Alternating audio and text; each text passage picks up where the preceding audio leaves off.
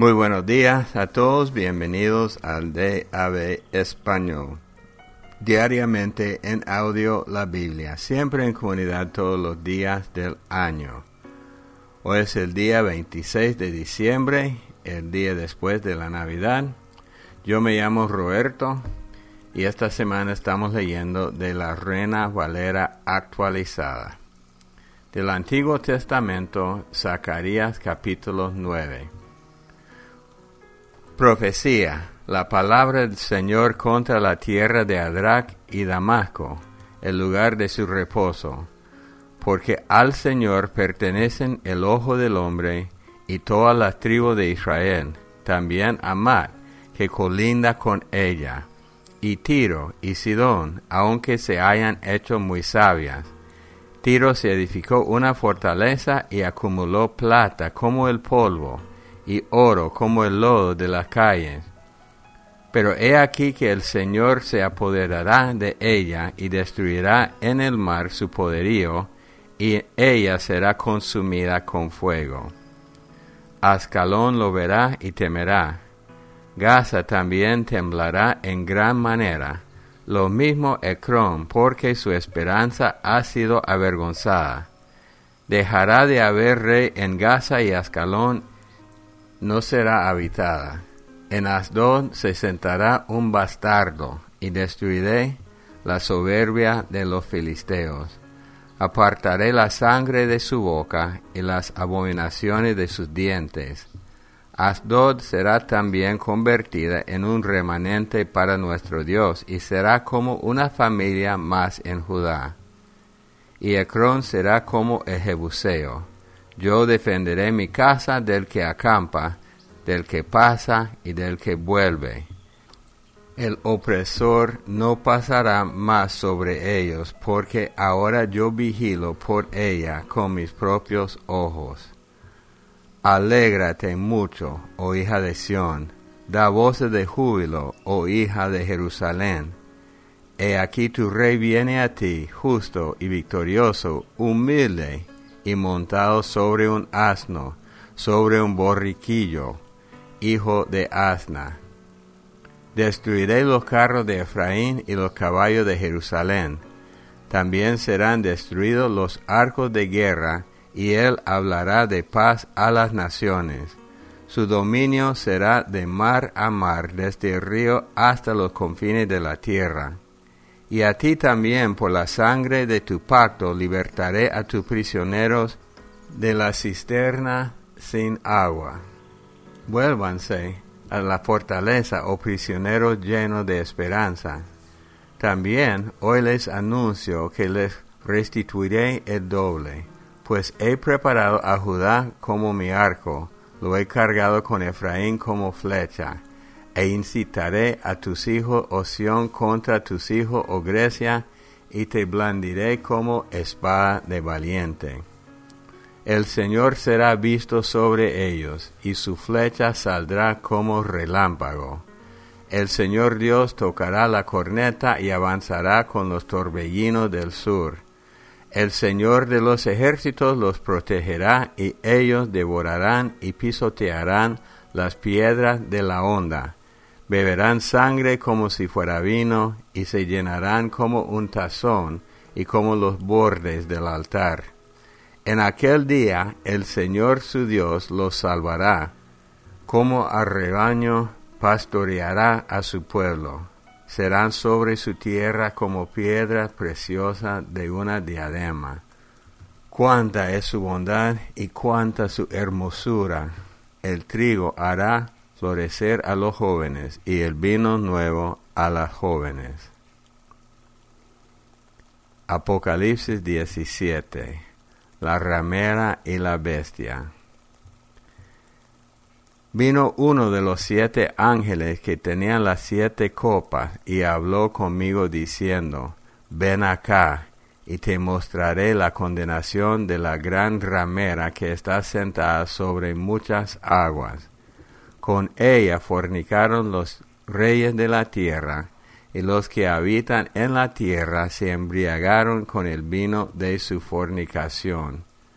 Me llevó en el espíritu al desierto, y vi una mujer sentada sobre una bestia escarlata llena de nombres de blasfemia y que tenía 7 cabezas y 10 cuernos. La mujer estaba vestida de púrpura y escarlata, y estaba adornada con oro y piedra preciosa y perlas. En su mano tenía una copa de oro llena de abominaciones y de las impurezas de su inmoralidad. En su frente estaba escrito un nombre, un misterio: Babilonia la Grande, madre de las rameras y de las abominaciones de la tierra. Vi a la mujer embriagada con la sangre de los santos y con la sangre de los mártires de Jesús. Al verla quedé asombrado con gran asombro, y el ángel me dijo: ¿por qué estás asombrado? Yo te explicaré el misterio de la mujer y de la bestia que la lleva y que tiene 7 cabezas y 10 cuernos. La bestia que has visto era y no es, y ha de subir del abismo, y va a la perdición. Los habitantes de la tierra cuyos nombres no están inscritos en el libro de la vida desde la fundación del mundo, se maravillarán cuando vean a la bestia que era, y no es, y será. Aquí está la mente que tiene sabiduría. Las 7 cabezas son 7 montes sobre los cuales está sentada la mujer, y son 7 reyes, 5 han caído, uno es, y otro aún no ha venido, y cuando venga debe quedar solo por un breve tiempo. La bestia que era, y no es, también es el 8º, y procede de los 7, y va a la perdición. Los 10 cuernos que has visto son 10 reyes que todavía no han recibido reino, pero toman autoridad por una hora como reyes junto con la bestia. Estos tienen un solo propósito, y entregan su poder y autoridad a la bestia. Ellos harán guerra contra el Cordero, y el Cordero los vencerá, porque Él es Señor de señores y Rey de reyes, y los que están con Él son llamados y elegidos y fieles. También me dijo: las aguas que has visto donde está sentada la ramera son pueblos y multitudes, naciones y lenguas. Los 10 cuernos que has visto y la bestia, estos aborrecerán a la ramera y la dejarán desolada y desnuda. Comerán su carne y la quemarán con fuego, porque Dios ha puesto en sus corazones el ejecutar su propósito, y que tengan un solo propósito, y que entreguen su reino a la bestia hasta que se cumplan las palabras de Dios. La mujer que has visto es la gran ciudad que tiene imperio sobre los reyes de la tierra. Salmo 145. Salmo de alabanza de David. Te exaltaré, mi Dios y Rey, y bendeciré tu nombre eternamente y para siempre. Cada día te bendeciré, y alabaré tu nombre eternamente y para siempre. Grande es el Señor y digno de suprema alabanza. Su grandeza es inescrutable. Una generación celebrará tus obras ante otra generación, y anunciará tus poderosos hechos. Hablarán del esplendor de tu gloriosa majestad, y meditaré en tus maravillas. Hablarán de la fuerza de tus portentos, y contaré tu grandeza. Manifestarán el recuerdo de tu inmensa bondad, y cantarán tu justicia. Clemente y compasivo es el Señor, lento para la ira y grande en misericordia. Bueno es el Señor para con todos, y su misericordia está en todas sus obras. Todas tus obras, oh Señor, te alabarán, y tus fieles te bendecirán. Hablarán de la gloria y de tu reino y de tu poder, para anunciar tus proezas a los hijos del hombre, y la gloria del majestuoso esplendor de tu reino. Tu reino es reino de todos los siglos, y tu dominio es de generación en generación. El Señor sostiene a todos los que caen y levanta a todos los que han sido doblegados. Los ojos de todos tienen su esperanza puesta en ti, y tú le das su comida a su debido tiempo. Abres tu mano y satisfaces el deseo de todo ser viviente. Justo es el Señor en todos sus caminos y bondadoso en todas sus obras. Cercano está el Señor a todos los que le invocan, a todos los que le invocan de verdad. Cumplirá el deseo de los que le temen. Asimismo oirá el clamor de ellos y los salvará. El Señor guarda a todos los que le aman, pero destruirá a todos los impíos. Mi boca expresará la alabanza del Señor. Bendiga todo mortal su santo nombre eternamente y para siempre. Proverbios 30:32. Si neciamente te has enaltecido y has pensado el mal, pon tu mano sobre tu boca. Inteligente el consejo. Apocalipsis 17 es un capítulo bien complicado, por eso les animo que vean las notas del estudio de Apocalipsis. Primero tiene que ver con la gran ramera, la gran prostituta que está sentada sobre muchas aguas, aguas representando el mundo. Dice, con ella fornicaron los reyes de la tierra, y los que habitan en la tierra se embriagaron con el vino de su fortificación. Entonces, Juan, vi una mujer sentada sobre una bestia escarlata llena de nombre de blasfemia. Algunos dicen que no era la bestia el anticristo, pero dice que la bestia tenía 7 cabezas y 10 cuernos, entonces todo está relacionado. La mujer estaba vestida de púrpura y escarlata, que representa un sistema religioso. Entonces hay una colaboración entre la bestia y el sistema religioso. Este sistema comenzó en Babilonia y es un sistema de hechicería y idolatría que ha llegado a su colmo en el libro de Apocalipsis. Entonces, el ángel le explica el misterio. La bestia que tiene 7 cabezas, 10 cuernos. La bestia que has visto era, no es, y ha de subir del abismo. Entonces, pensando en el Imperio Romano, no sería, porque el romano ya era en ese momento. Pero habla del misterio de Babilonia, el poder de la hechicería, el poder que hasta comenzó con Nimrod en la Torre de Babel. Y otra vez habla de que los nombres que no están escritos en el libro de la vida, esas personas se maravillarán viendo esto. Pero es por breve tiempo, hermanos, una lección práctica. Los placeres, el poder político, el poder cualquier cosa, solo siempre es por un rato. Tenemos que enfocarnos en lo eterno. Si alguien me ofende, si hay posibilidades de salir de los principios de Dios para hacer la venganza, tenemos que recordar, eso solo es para un rato.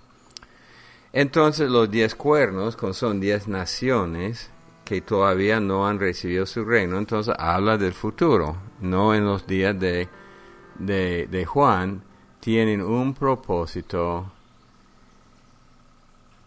entregar su poder a la bestia y hacer guerra contra el Cordero. y el Cordero los vencerá. ¡Qué imagen! Porque cuando pensamos en un cordero, es un animal pacífico, pero este Cordero de Dios es el Cordero y el león, y este Cordero los vence. Entonces hay otra cosa también. Unos piensan que tiene que ver con Roma, porque es una ciudad con 7 montes, pero en la Biblia el monte habla de un reino, un gobierno. Entonces puede haber muchas aplicaciones, muchos significados. En el estudio de Apocalipsis yo doy más mi opinión, pero tengo que ser honesto, solo veo en parte. Y los libros que he leído solo pueden ver en parte. Lo que yo sé es que lo que viene va a ser bien difícil para todos, y el consejo siempre es mantenernos fieles y pacientes hasta que venga Jesús como un ladrón. Oremos. Padre Dios, en este día te damos toda la honra y toda la gracia. Gracias, Señor, estamos en este tiempo de la Navidad con la venida de Cristo, y igualmente estamos estudiando de los últimos tiempos cuando Jesús regresa y todas las cosas, todas las barbaridades que van a suceder antes, porque estamos en tiempo de la cosecha, cuando se cosecha todo lo malo que se ha sembrado desde el inicio del mundo, y se cosecha todo lo bueno que Dios ha sembrado. Bendícenos, Señor, con ojos para ver y oídos para escuchar, para no ser engañados. Porque Jesús siempre dice, no se dejen engañar. Que mantengamos los ojos puestos en ti, en el nombre de Cristo Jesús. Amén. Días emocionantes, y cada año leemos Apocalipsis. Lo hemos hecho por 12 años, pero es más cerca los eventos.